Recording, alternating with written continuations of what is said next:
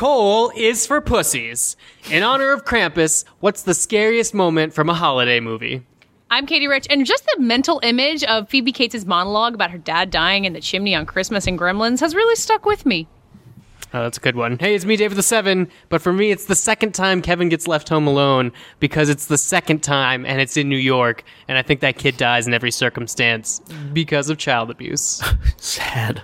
I'm Matt Patches, and I'm going to go with the transition, very specifically the transition from the Ghost of Christmas Present to the Ghost of Christmas Future in Robert Zemeckis' 2009 Christmas Carol, because when Present, he falls dead on the floor and then decays into a pile of bones, and he's laughing the whole time. What the fuck? Also, the eyes are all dead in that movie, which was really scary. Super scary. Super scary. Gentlemen, you can't fight in here. This is the war room. Fine, I can hear you now, Dimitri. Clear and plain and coming through fine. I'm coming through fine too, eh? Good. Then, as you say, we're both coming through fine. Good. Well, it's good that you're fine and I'm fine. I agree with you. It's great to be fine.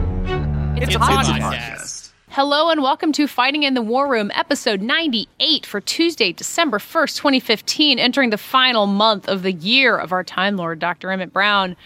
This week, David isn't with us, and we don't have any new reviews, at least from our American iTunes Yes, I think there's share. a plethora of reviews waiting to be read from our international listeners who I've been telling on Twitter to screen cap them and send them to us, although I think we can access them by doing a little URL.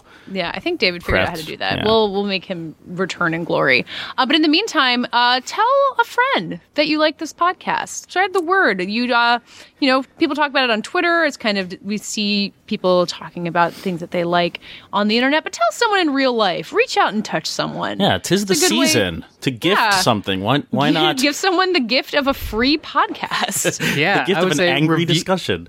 Review episodes are good places for movies you've seen, maybe. Or Yeah. we have a section of Quarter Quells, which are all podcasts about us. If you need to get to know us, Those and you are think hard that your places friends would to actually start, like that, don't you think? I'm not sure about that. No? I mean, some of our ones about like picking movies. You get 4 good movies, get discussion on those movies, learn a little bit true. about us. I think it's good. That's true. Litmus test. Will Yeah, you? or listen go to a crazy? review of a given superhero movie from this year, just to really get a wide swath of opinions. Although, from there. Dave, I think earlier on Twitter this weekend you were telling someone to go listen to your mom's episode of our podcast. Kumail Nanjiani, because he said my mom was a bad podcast guest.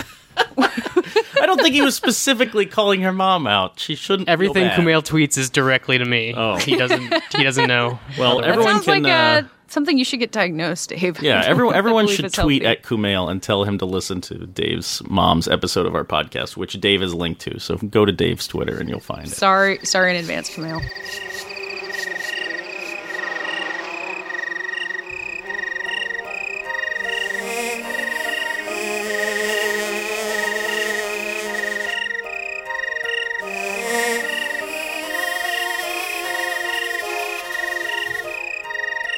So over Thanksgiving, I don't know why this happened over Thanksgiving. I think they leaked and they decided to just tweet them out. It or- happened on Tuesday, Gotcha. Oh wait, so not quite over Thanksgiving. it all blurred together for me in my holiday stupor. Anyway, what we're talking about is the Indie Spirit Awards, the film independent organization's little pre-Oscars for the little guys ceremony. They announced their nominations for this year.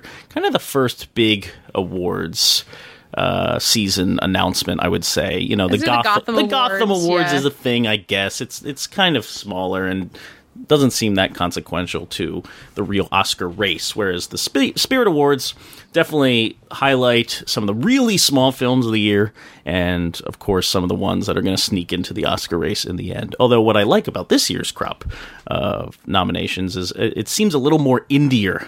The definition, or at least Film Independent's definition of what is an independent film and what they're going to honor has really shifted over the years as more David and O. more Russell films have has become managed independent. David O. Russell has managed to show up in these awards in the last couple of years in a way that doesn't feel quite right. Yeah, it's frightening. Although he is nowhere to be found with his movie Joy, and They may not have seen Joy. Maybe that's oh yeah, okay. So they haven't seen it, perhaps, or it's a studio movie. Actually, I don't know what the qualifications. It's very, very tricky. But what is represented this year is quite cool. The best features include Anomalisa, Beasts of No Nation, Carol, Spotlight, and one of my favorite movies of the year, Tangerine, which I think we've talked about on this podcast before, shot on an iPhone. It's about two transgendered women kind of roaming LA, and it's hilarious, it's terrifying, it's a really fun movie, and I'm glad that it's going to get some shout-outs at the Spirit Awards this year. But I wanted to turn to you guys. Was there anything that stood out in terms of the nominations? Katie, you lead another podcast that's all about awards, so I'm sure you have a take here. Yeah, we haven't even talked about these yet. But for me, this kind of operates as a list of films that I might not have caught yet that I feel like I need to catch up with because of these nominations. Like, I haven't seen It Follows, which I'm too scared to see, but may suck it up and actually see because it got nominated for Best Director. I'm clicking through the nominations. The Spirit Awards website is not well laid out, so I'm going to miss some things as I click through all of this.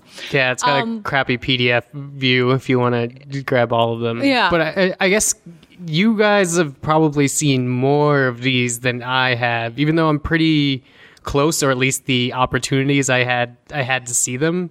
So I guess, Katie, if you're using them as a catch-up, I really need some help focusing because I need to also catch up and haven't even seen the breadth. Well, there's a movie called Diary of a Teenage Girl that I think you would like, Dave, that is nominated for Best First Feature and Best Female Lead. As far as I can tell, it might be for something else. That is it's based on a graphic novel, and it's this coming-of-age story set in 70s San Francisco. The girl who stars in it, Belle Powley, is kind of this breakthrough star who no one's seen in anything before, and she's really great. I mean, that's something that I saw last weekend because I caught up on a screener. So, same goes with James White, which is a movie I'd heard people talking about since Sundance, I think. Have you seen it? Yeah, I watched that on a screener last weekend as well.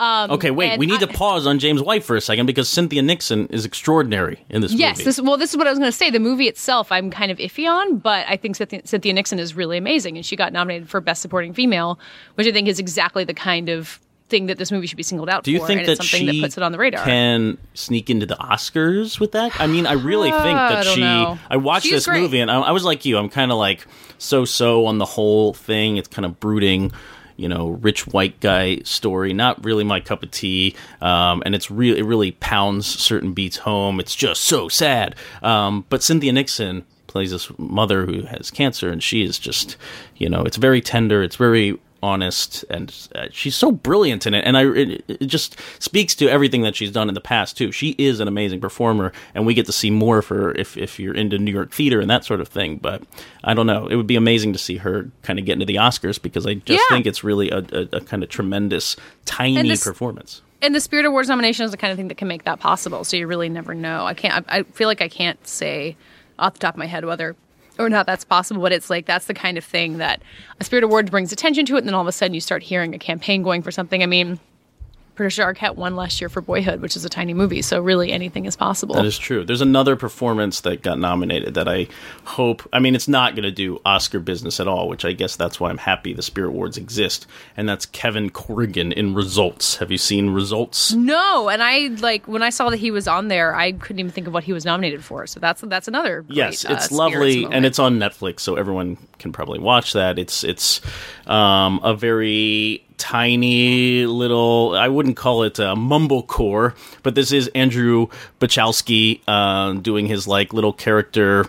One thing happens and spirals everyone's lives in different directions, and Kevin Corrigan plays this kind of oafish millionaire who moves to town and doesn't know what to do with his money, and Kobe Smulders is his personal trainer, and they have a thing, and then Guy Pearce is there, and they have a thing, and it's all very funny. And Kevin Corrigan is just so, I don't know, I found him very moving and very hilarious, and I've always liked him as kind of side characters. I feel like he's the side character in every gangster movie, and now he gets to play a real character with dementia and be really funny. So I was glad to see him get nominated too.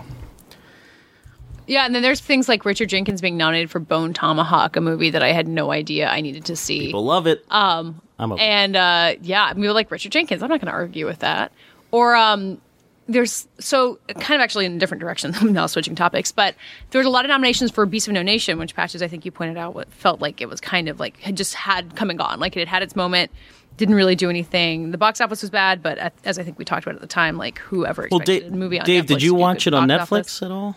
I didn't happen to do Beast of No Nations on Netflix, no. But I don't think you're alone there. I don't think many people have, if I was going to guess. But the thing that I ran across, like having moved, is with Netflix releases. It's like if I'm not talking with one of you guys or in a bar with somebody, I miss entire release things until like the buzz is over.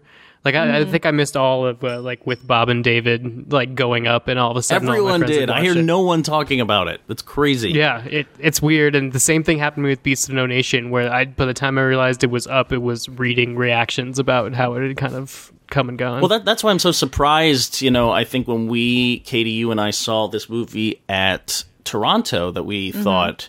Abraham Atta, who is the kid that Cary Fukunaga kind of discovered and cast in this movie, he's pretty phenomenal in it. It's just, our POV throughout this cacophony of war. It's very scary, and he does a tremendous job there. And that he maybe could get nominated to be one of these youngsters in the Best Actor crowd. Who knows? The kid from Room. He would probably be the Best Supporting Actors. I don't know. I can't imagine. I feel like Idris gets the Best Actor push just out of seniority. They're doing it the opposite direction, because that kid is highly unlikely to be nominated. So they're just pushing Elba for supporting. Well, he'll make the award season rounds anyway and kind of get a bump. He'll probably I'll be voting next weekend in the category that includes Breakthrough Performer. But he'll definitely be on my ballot. I feel like this movie has come and gone in a way. I don't see Idris Elba making it in the final cut. He's, first off, not very good in the movie, I don't think. He's kind of the most disappointing aspect of it, and I don't know. You have your fingers on the pulse of the Oscars the most. So does this? But when you're saying it's come and gone, I think this Spirit Award nomination is a big thing for it. Even if it doesn't get any Oscar nominations, this is still really good. This is exactly this is not enough. Spirit should be. I don't think. Who says it's not enough? Well, for Netflix, maybe not for Netflix. I think, their first big push into an Oscar race, I guess that could be seen as a disappointment. But this is major recognition by a major awards-giving body. True. And this, it really does have the indie spirit. This was independently made before True Detective even came on the air. Cary Fukunaga was the guy who'd made Jane Eyre. And some people took a gamble and financed it for him, and it got released in this really, groundbreaking, interesting way that may or may not have been a success. So, yeah, it's gotten the perfect kind of recognition for it, and an Oscar nomination would be gravy if it happens. And maybe this gives them a push to head in that direction. Fair. Netflix has a ton of money. Why do I feel the same way about Room all of a sudden? Why do I feel like Room is past its prime? It's not part of the conversation. And Brie Larson got nominated for Room in Best Actress. Obviously, that seems like a total given for A24 and the amount they've been pushing it. But it just feels like maybe it's taking its break. Wait for Brie Larson to start winning a bunch of critics awards, and then you think it'll happen over again? Yeah, I think so. Okay. That's the kind of movie that seems to have a resurgence the closer people start recognizing it, even if it's not Oscar recognizing it. I could see Room coming back more than a lot of these movies. More than The Danish Girl. Yes, right. Yes. Well, I didn't know Danish Girl, which was not eligible for the Indie. I didn't know if Carol would just steamroll Room out of the room. I don't know why Carol would preclude Room. Room is such an emotional movie. It hits people in a really specific way. Well, when you're talking about people talk about critics groups voting, and when we talk about the indie spirits and what's really going to prevail. There's plenty of room for people. Room. For people to acknowledge both in their critics groups. Maybe Cate Blanchett will win more Best Actress prizes. I kind of don't think she will. But I don't know. There's room for everybody. Room for Room. That's the sign. Not room for everybody, but at least for both of those films. I have a specific question, which is Spotlight. How much do I need to zero in on this movie? See, Spotlight. It's so good. Well, there you go. Was that your question? Put the spotlight on Spotlight.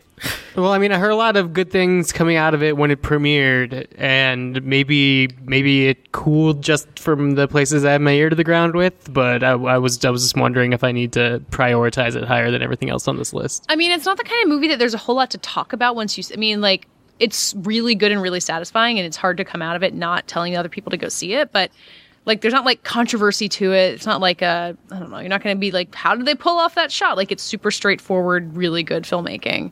I also think it has staying power in award season. It's got, I think, the best acting ensemble of the year by far of what I've seen. The other thing is, now that the indie spirits are out, people basically have a what to stream list for the next 2 months. Most of these movies are on VOD, Netflix. Spotlight is not. Somewhere. Spotlight and Carol and Anomalisa are probably the only ones that aren't. Yeah, Room, I guess, these kind of heavy hitters. But they're so, everything in the John Cassavetes Award category is just like ready for you to devour on iTunes or whatever. And I don't know, people are always asking, what the hell should I watch?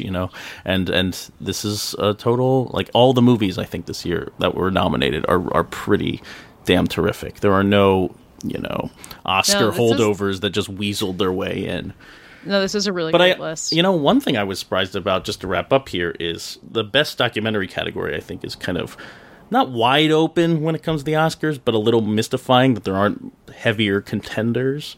And I was surprised because I think Amy is probably going to go all the way this year. I think Amy might not have been eligible for the Indie Spirit. That's what I was wondering. They're heavy on American productions, and I think Amy might be The Look British. of Silence, I'm not sure, is an American. But Joshua Oppenheimer is American. Is he? I thought he was... I think he's American. German. Well, whatever the case is, I was glad to see Look of Silence get some love there. The other documentaries are very good, too. Best of Enemies. Russian Woodpecker is very good. But Look of Silence is such a devastating, moving experience that will not get... I don't even know if it'll get nominated for the Oscar this year. The way... oh, God, I'm totally blanking. Act of Killing? Yeah, The Act of Killing was, which, people thought, oh, this has a shot. This is a tremendous documentary. But I don't, Look of Silence, I think I like even more, and it doesn't have a shot. It's not in the conversation at all. No one saw it. No one. Look of Silence? I don't know. I think it's going to win a ton of critics awards, and then there's not really, other than Amy, there's not really another big documentary people are rallying behind. The Michael Moore movie isn't doing anything, so you got to have 5 nominees. It's going to stay in that long. There you go. And but then the Act of Killing lost to 20 Feet from Stardom, so maybe history will repeat itself, and the music documentary will beat the Joshua Oppenheimer. And really to conclude this, where is She-Rock? That's what I want to know. That is my big question about the Spirit Awards. I thought it was an independent film. David has seen it. None of us have seen it, I don't believe. But I'm very excited for Spike Lee's new movie, and I was surprised. That there wasn't more diversity on this list. But, Tangerine feels like... Yeah, pretty seriously. But She-Rock. When was the last time was Spike Lee got nominated for an anything? Probably in the early 2000s, I would imagine. But we'll have to look up that fact. Anyway, the Indie Spirit Awards, they're happening, and the nominations are out. Talk to us about them.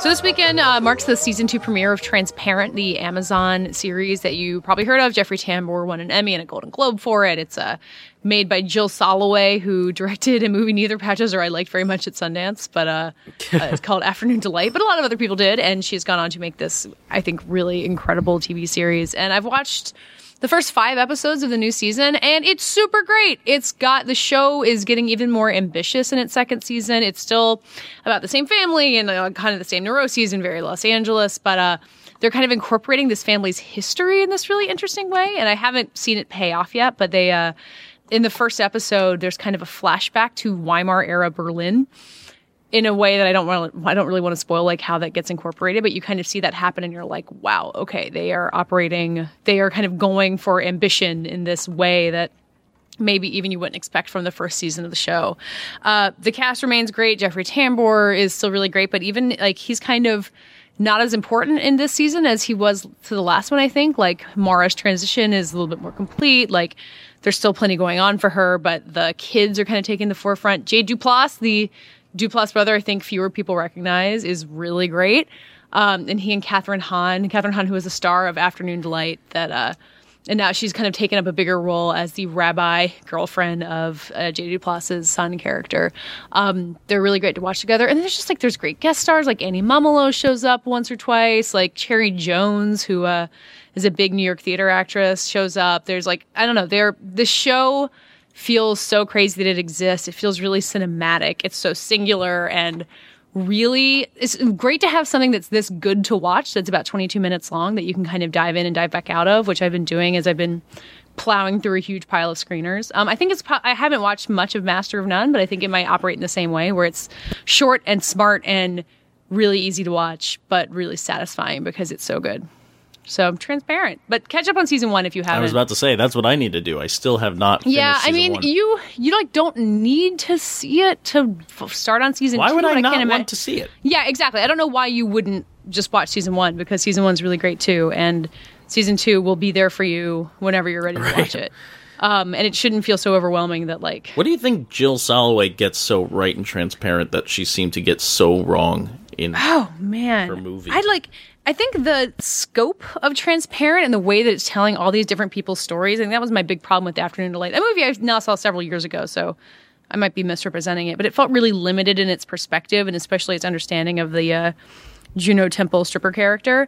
And Transparent is really generous with all of its characters. It's introducing people and kind of seeing everyone from different angles, which is something I think Afternoon Delight tried to do but couldn't really get at. And the longer storytelling of TV makes that easier to get at. I'm getting more like fed up with our television and the prolonged nature of these stories, the overlong nature of these stories. And you know, we talked a little about Jessica Jones. Oh, if it only had been like 9 or 10 episodes, maybe it could have condensed its story and really cracked it in the perfect way. But I was watching a Woman in Gold, catching up with that film from earlier this year with Helen Mirren and Ryan Reynolds. Should I watch this movie? Well, I described it after seeing it as kind of like a great episode of a procedural television show that only has one episode. Thank God.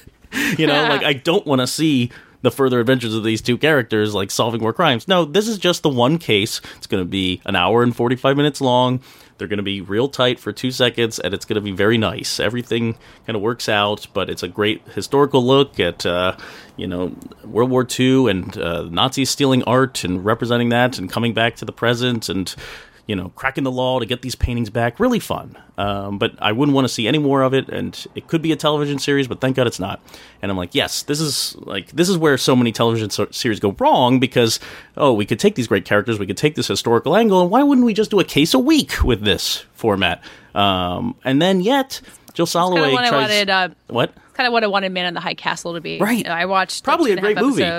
And I was like, I kind of want it to be like a week-by-week procedural set in Nazi-run America. Different characters every time. And then we have the divide between serialized and just, like, week-to-week, case of the week kind of stuff. And you wish... we? I do want more case of the week television. But then you have Jill Soloway, who, really cut her teeth on week-to-week.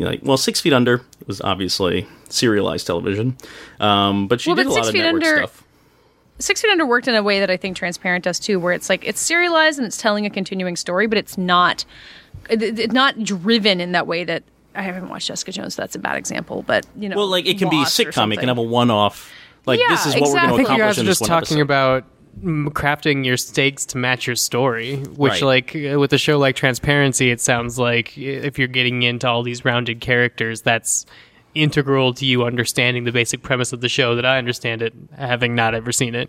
Whereas case to case, that's fine, but really you're just coming back to see the same setup and any sort of you're going back for the familiar characters and the funness, and the evolution's really slow, and so it feels drawn out. So I think your wants and needs are counterintuitive, Patches. Yeah, well, so Jill Soloway's Afternoon Delight, as Katie was mentioning, is probably a sitcom waiting to happen, but it ends up being, really thinly drawn characters with nothing to do, stretched over an hour and a half. Cut it into chunks, make it a television series. It's the one instance where I thought, yes. I think that's kind of what she's done. Right, exactly. Transparent is about a very different group of characters, but I think that's kind of what she's done, and it's it's so incredibly satisfying to watch. And I don't know, maybe people should watch it with their families over the holidays. Aww. When does it come back exactly? December 4th, Friday, and all of it is available on Amazon Prime, which you also get things shipped to you quickly, so everybody wins.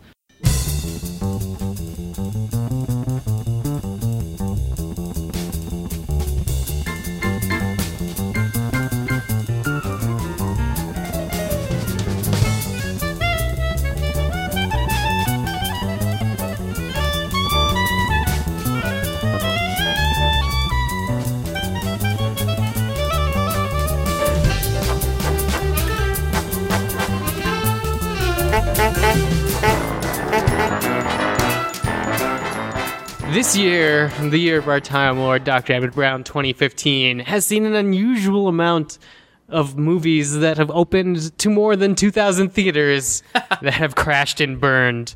So that would be a wide opening by definition of us and Box Office Mojo. And that just didn't do well. Victor Frankenstein this weekend is the newest entry in the horrible flop group, making under $2.5 million. And to be clear, the reason this wide release thing is important is because, you know, people will open their random vanity project at the Quad Theater in New York City on one screen and it will make $80 because only their friends and family will see it. But the wide release thing means that, like, someone is backing it and, like, putting legitimate money into it. Right. According to Box Office Mojo, there are 1 to 636 movies on their domestic gross list this year, and 201 is a movie I've never heard of keep going down. And, you know, small movies, we were talking about Tangerine, that's on there, that only made $700,000, but, like, that's not a failure. That's probably very successful for a movie shot on an iPhone. Right. So it's actually well, we could also Frankenstein.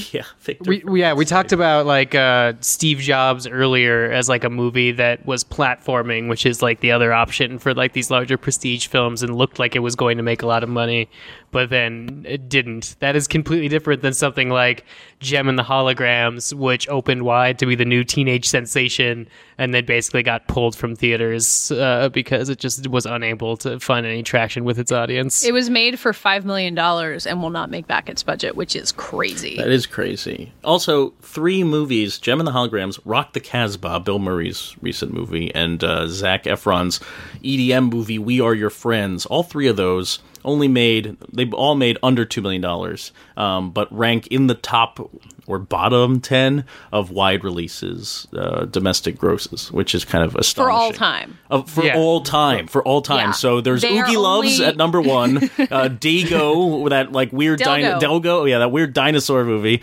For some reason, Saw 10th anniversary screening, because it opened in more than 2,000 screens, takes the 3rd place on that list. And then 3 movies from this year. That's crazy. Yeah, that is really crazy.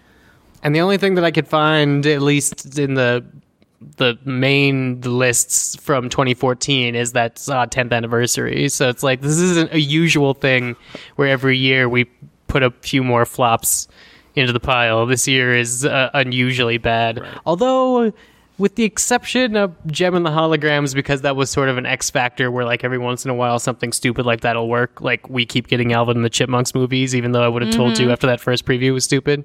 Like, I'm just kind of surprised that Victor Frankenstein and Rock the Casbah bombed as hard as they did. Well, that's kind of that's where I was kind of trying to work on a theory for what this all means. Because, like, what to me this proves is that, like, you can't just throw some random garbage into a theater and someone will show up to see it, because there's just too many other things to see in the world, like Jessica Jones or Transparent or whatever that video game out, Fallout 4, is that the thing? Yeah, that's a game. But nice. then, like Burnt, which, as far as I knew, nobody saw and nobody cared about, made $13 million, which still isn't very good, but is way more progress. Or like The Secret in Their Eyes made $14 million. Hand it to Stars. The star system is now dead. But, like, Bill Murray's a star. Is Bill Murray Zac a star? Zac Efron was in Neighbors, which was a very big hit. I think that at least the case study for me with Gem the Holograms and We Are Your Friends being total bombs are just the shift in audience attention. Yeah. So, I mean, EDM. Of course you make an EDM movie. This is obvious. You make a movie out of every musical genre. If something peaks, if something is huge with the kids, you make that. Or you did. There were 2 Lambada movies that opened against each other in the 80s. Exactly. See Vanity Fair for the full story. But so, yeah, this is a totally logical on paper movie to make. But the EDM audience watches YouTube, watches Vines, is trancing in their bedrooms, watching YouTube videos of EDM. Is that what the kids call it these days? They're trancing. Trancing in their bedroom. Listen, I know all about trancing in bedrooms. Trust me. So they're not going to the theaters, and I think that's a huge thing here. It's not about Zac Efron, who didn't seem to be the star of this movie. EDM was the star of this movie, and that was not a selling point for people. I still think it's not niche, because the concerts, I mean, the amount of money that EDM generates is colossal. But well, it looks like, I didn't see it, but like to me, it looked like an EDM movie the way that Point Break is a surfing movie. Like it's an element of a story that you're gonna go see whether or not you're. From all accounts, yes. I still haven't seen it yet. It is sitting on my desk in front of me, so I'm embarrassed to say I've had the chance to watch it and haven't. But by all accounts, I sent my EDM expert at Esquire to see this movie, and he's like, expert? "This movie is EDM," and I'm like, "Bro, what are you talking about?" He's like, "Bro, this is EDM, it just has nothing drop. Yeah, nothing drop. Yes, exactly. It's moving like one of the EDM songs, and it's really just about the experience. But do you want to sit in a theater and watch that? People go to EDM concert to like rub up against each other and hear it drop and like get crazy. That is not what you do in a movie. I am an old man trancing in the bedroom. Damn it. Anyway, let's talk about Jem and the Holograms, which I have a lot more expertise on. Well, yeah, and I mean, Dave, you are seeing much fewer of these limited release movies, and I don't know, like, do you have any different perspective on this than you did when you were seeing random shit open at the Quad? Yeah, I think so. If for whatever reason, like, each one of these movies, when they came out, was countered by something adult that I think stole a lot of its thunder. Well, Rock the Casbah arguably was adult, so... Fair enough, but like Rock the Casbah, didn't that hit like right in the middle of The Martian, like having unbelievable staying power like for no reason? Yeah. But it seems like, I mean, something like The Martian, which is like totally not for everybody, and like you're not going to take the We Are Your Friends crowd to The Martian, like doing so well. It's like maybe we're not necessarily, I don't know, I want to say like reclaiming the cinema from the Ute, but that's sort of so like maybe we're not as stratified as audiences as people think we are, and like having a all audience people pleaser is still really important. Well, like I think we managed to the weird thing is like the teenage culture now is the same culture that I think barely kept like 3D animated movies in theaters when they really didn't have to. Like there'd be a time where it'd be like there's an Ice Age 3 or an Ice Age 4 that like wouldn't even register on most people's release schedules, but would do amazing box office because you have to take the kids to something. And we're getting Minions for that for like the really small kids, but there's like a gap, an interest gap in what we've been able to show movies for people that like really only horror has been able to pick up, and it's been able to make a whole bunch of money off of that. But like, I don't know, We Are Your Friends, like hangout movies and Jem and the Holograms and Victor Frankenstein, I think is finally the end of like the, I don't know, sort of weird reimagining for reimagining's sake, hopefully. But I said that with I, Frankenstein. Are you sure about that? So. Isn't Universal launching their monster franchise movie, soon? You're the expert. And also, what is it? Pride and Prejudice and Zombies coming next year? Oh, yeah. I wouldn't expect that one to be blowing up the box office necessarily. Well, let's hope that one's an adaptation of a book and the other is, I don't know, the Universal monster movie franchise. It really scares me. But, I mean, okay, sorry, Dave. Go ahead.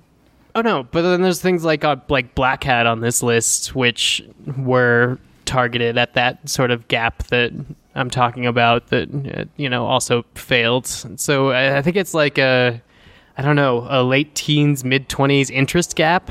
Yeah. Yeah, what's happening to the older generation? Those people are the ones who powered Jurassic World and Fast and Furious 7 and, various of the other, like this box office year has been really huge and had some enormous hits.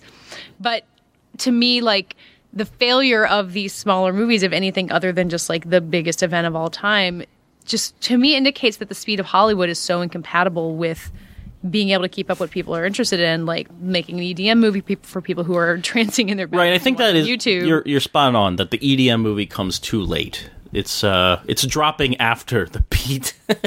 Or just it's like those people are just not gonna want to see a movie. Like that's just not.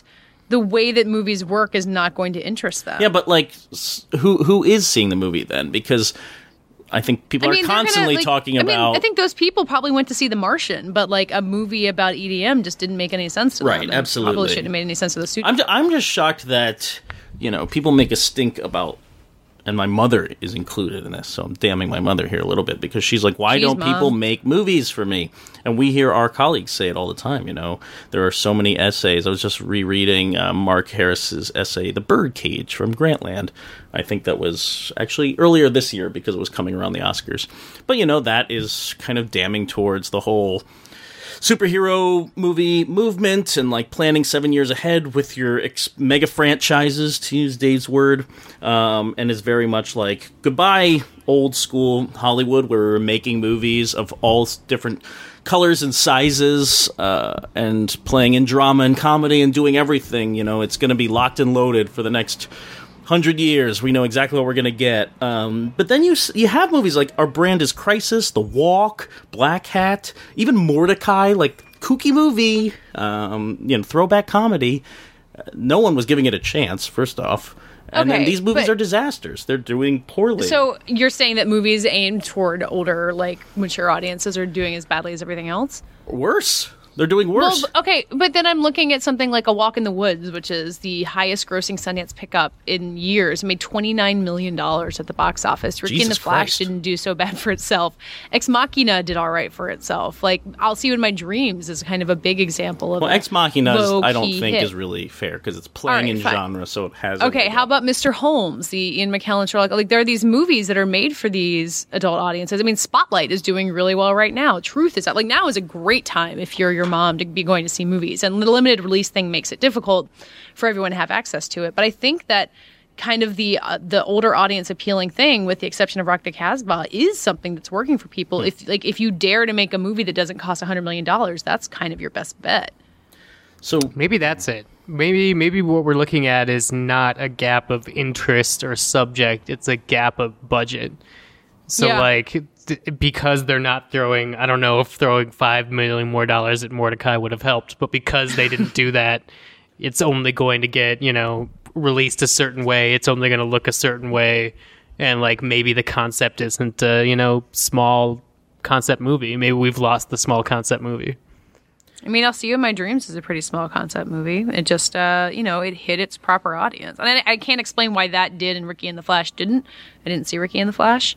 But I mean, these movies have potential, and they have the audiences that are going to be bothering to go to theaters and not staying home and playing Fallout 4. I can't get over A Walk in the Woods. I know, isn't that crazy? $29 million. To be fair, Woman in Gold, the movie I was talking about in the mini segment, also made $33 billion. Weinstein Cody movie. The Age of Adeline made a decent amount of money. That is the 99-cent rental right now. I would highly recommend people go get it. Age of Adeline? Yes. Yeah, oh yeah. Well, and Bridge of Spies is at $67 million right now. Like, this stuff works when it works. But I mean, it's not an exact science, which is why people are paid much more than we ever are. Yeah, but I do think, this stuff out. I mean, there is a difference between The Age of Adeline, Women in Gold, Walk in the Woods, these movies compared to the flopping ones that I was mentioning. I think Black Hat and The Walk. And Dave, you hit it on the head. Like, these movies are bloated. They're trying to be more than they need to be. They're almost trying to emulate the blockbusters to convince people to come see them. Even Our Brand is Crisis has a big action scene in the middle. You always wonder, like, why is this here? Does this need to be happening? Is this just for the trailer? But I'm trying to figure out exactly why these movies don't seem to click with people, and perhaps because they're all coming out at the wrong time. The Walk thinks it's an Oscar movie. Our Brand is Crisis thinks it's an Oscar movie. Would that movie have done better in February when we're all kind of dying, or March? Yeah, or in limited release. Like, I think the wide release gambit has hurt a lot of these. Like, letting people discover Our Brand is Crisis, a movie I think is pretty good, might have worked a lot better than blanketing the country. A Walk in the Woods came out in the beginning of September. That's perfect. Came out Labor Day weekend, which is like the worst weekend of the year usually. Right, when all these movies were about to fail, Gem and the Holograms, Rock the Casbah came out on the same day in October, in a much busier time. Maybe the thinking here is finally people will start kind of squeezing these adult dramas in across the year, as you're saying. You're feeling the rush here at the end of all these watch it with your dad, watch it with your mom, watch it with your family movies, because finally there's adult entertainment out there, and it's always a race to the end in November, December. But these movies that are really excelling are March or June or September. I think this movie is doing fine for itself, but there's no reason that Brooklyn couldn't have opened in March. It premiered at Sundance. It got really great reviews there. It's this really lovely, wonderful movie, and I think it's going to do well, but it really could have been in the spring to kind of fill that gap. Yeah, no one seems to be seeing Brooklyn, but everyone seems to think that Brooklyn is destined for Oscars. What's the deal? I think people are seeing Brooklyn. How are you bringing this back to Oscars? I couldn't see Brooklyn in Brooklyn. What the fuck? I can see Brooklyn here. We gave Brooklyn an award here at the Denver Film Festival. Wow. Well, good thing you left Brooklyn so you could see Brooklyn. That's right. I learned so much more about Brooklyn. Brooklyn has made $7.2 million since opening on November 4th. That's not too bad. No. You know, looking at these wide releases that have flopped, the only thing I could tell from 2015 is we might be done with Max Landis finally. That's sad because American Ultra's down here too. American Ultra is a good movie. It's what? American Ultra is a good movie. It's very romantic. I totally forgot American Ultra came out this year. Victor Frankenstein. I mean, I'm all for a pot comedy with those two because Adventureland was fantastic. But we're not done with him action. completely because he has a movie in the bank. He directed a film that'll be coming out soon. Jesse Eisenberg or Max Landis? Max Landis. Oh, okay. Jesse Eisenberg will never be done with. I don't know why Jesse you would want to be done with him. Jesse Eisenberg is Lex Luthor. We got a lot to look forward to from that guy. I think we can all be thankful this holiday season that The Duff made $34 million. That I should just fuck award screeners. I just need to watch The Duff, don't I? Go on The Duff. Get The Duff. That's when Katie gave up on awards. Goodbye, Oscars. You'll be ready for your voting, your critics' voting circle. Well, actually, the Critics' Choice Awards has a Best Comedy category, so... Is The Duff up for it? I mean, if I nominate it... Do it! So of this list of the worst openings, is there one besides American Ultra Patches you think that I should give a chance? Of the worst openings of all time, or? Well, I mean, of all time seems to be easy because who doesn't want to see All Dogs Go to Heaven 2 again? But from this year specifically, I kind of want to see Gem of the Holograms. It seems like a train wreck of that size. Honestly. It's worth taking. I can't pretend to want to see The Walk, Dave? I did not see The Walk. I didn't want to. That trailer made my palms sweat. It made 3D. my palms sweat too, which made me intrigued. Oh, see, that's interesting. Yeah, I can handle fear of height. I don't like being startled and scared in a horror movie, but that kind of something I know is. Well, that's probably the reason it failed too. Yeah, it probably is. But I don't know, Dave. Your interest in technology. I don't know. I feel like you should give that a shot, but not seeing it on a big screen is kind of weird. Well, I mean, throwback to Patches' lightning round question answer. I've been led down the check out the technology from Robert Zemeckis road too many times. You've been burned. To just get into the theater at the next one. But yeah, I don't know. Gem of the Holograms seems like the only one that American Ultra so obviously deserves to be on this list, but it is also the Curio. Dave, as someone who is currently engaged in a lot of Star Wars, maybe you should see Strange Magic. Maybe I should. I have not, so I have no idea what you'd be in for. I don't know if it's a bomb, but Run All Night made $26 million, and I thought it was pretty good. The Liam Neeson thriller from earlier this year. And I was telling Katie that Black... oh, shit. Now I'm going to forget. Not Black Mass, not Black Hat. No. Black Sea? Black Sea, yes, Black Sea. Jude Law's submarine movie from earlier this year that no one saw, apparently, because it only made $1.3 million.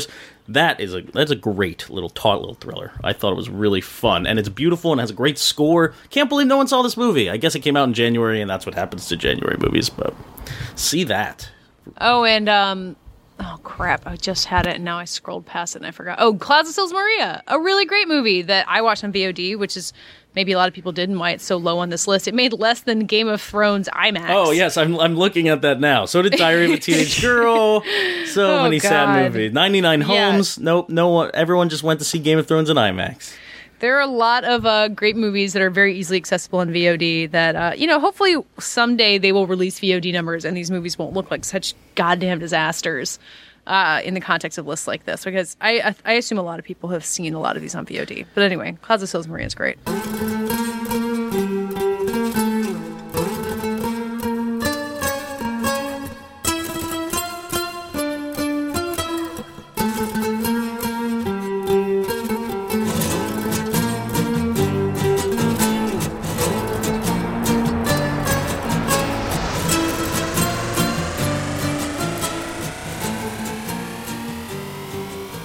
That does it for today's Fighting in the War Room. We'll be back later this week. Guess what we're finally reviewing? Can you guess? Jupiter Ascending 2. Game of Thrones IMAX. We're finally going to talk about Carol, so have that look Carol Cast, Part 1. Carol. Yeah, it's going to be a 3-part series about Carol. So have out your fact sheets. There will be a quiz at the end. In the meantime, tell the people who you are. I am Matt Patches. I'm the entertainment editor of Thrillist.com, and I am on Twitter at Mr. Patches, and we have a website, fightinginthewarroom.com, where we post all the episodes. You can find backlogged episodes, which people were doing. We mentioned earlier that is the place to find all our old episodes, and you can share them and comment and do everything. It's a wonderful hub. Fightinginthewarroom.com. I'm Dave Gonzalez. I spell my first name DA7E, which is my Twitter handle. I write at geek.com and LatinoHappyReview.com and work on a reality TV show that will be coming next year unless it blows up in my face. You can also find the rest of us on Facebook at Facebook/FightingInTheWarRoom, where you can let us know how much you disagree with us through long, thoughtful blog posts like a listener did recently, which is definitely the best use of fighting on Facebook that I've seen on our page. So now the bar's been set. Go meet it. Yeah, we accept all kinds of dissent, especially when it comes in the form of long and thoughtful blog posts, because I like it when people think about things we say. I'm Katie Rich. You can find me at VanityFair.com and on the Little Gold Men podcast, which, as mentioned previously, is all about award season. Things are heating up. It's going to be fun. And you can find me on Twitter at Katie Rich, KateyRich, and all of us on Twitter at FITWR. That's Fitwer, where you can talk to us or answer this week's lightning round question, which was... In honor of Krampus, what's the scariest moment from a holiday movie? Thanks for listening, and we'll be back caroling at you on Friday. No.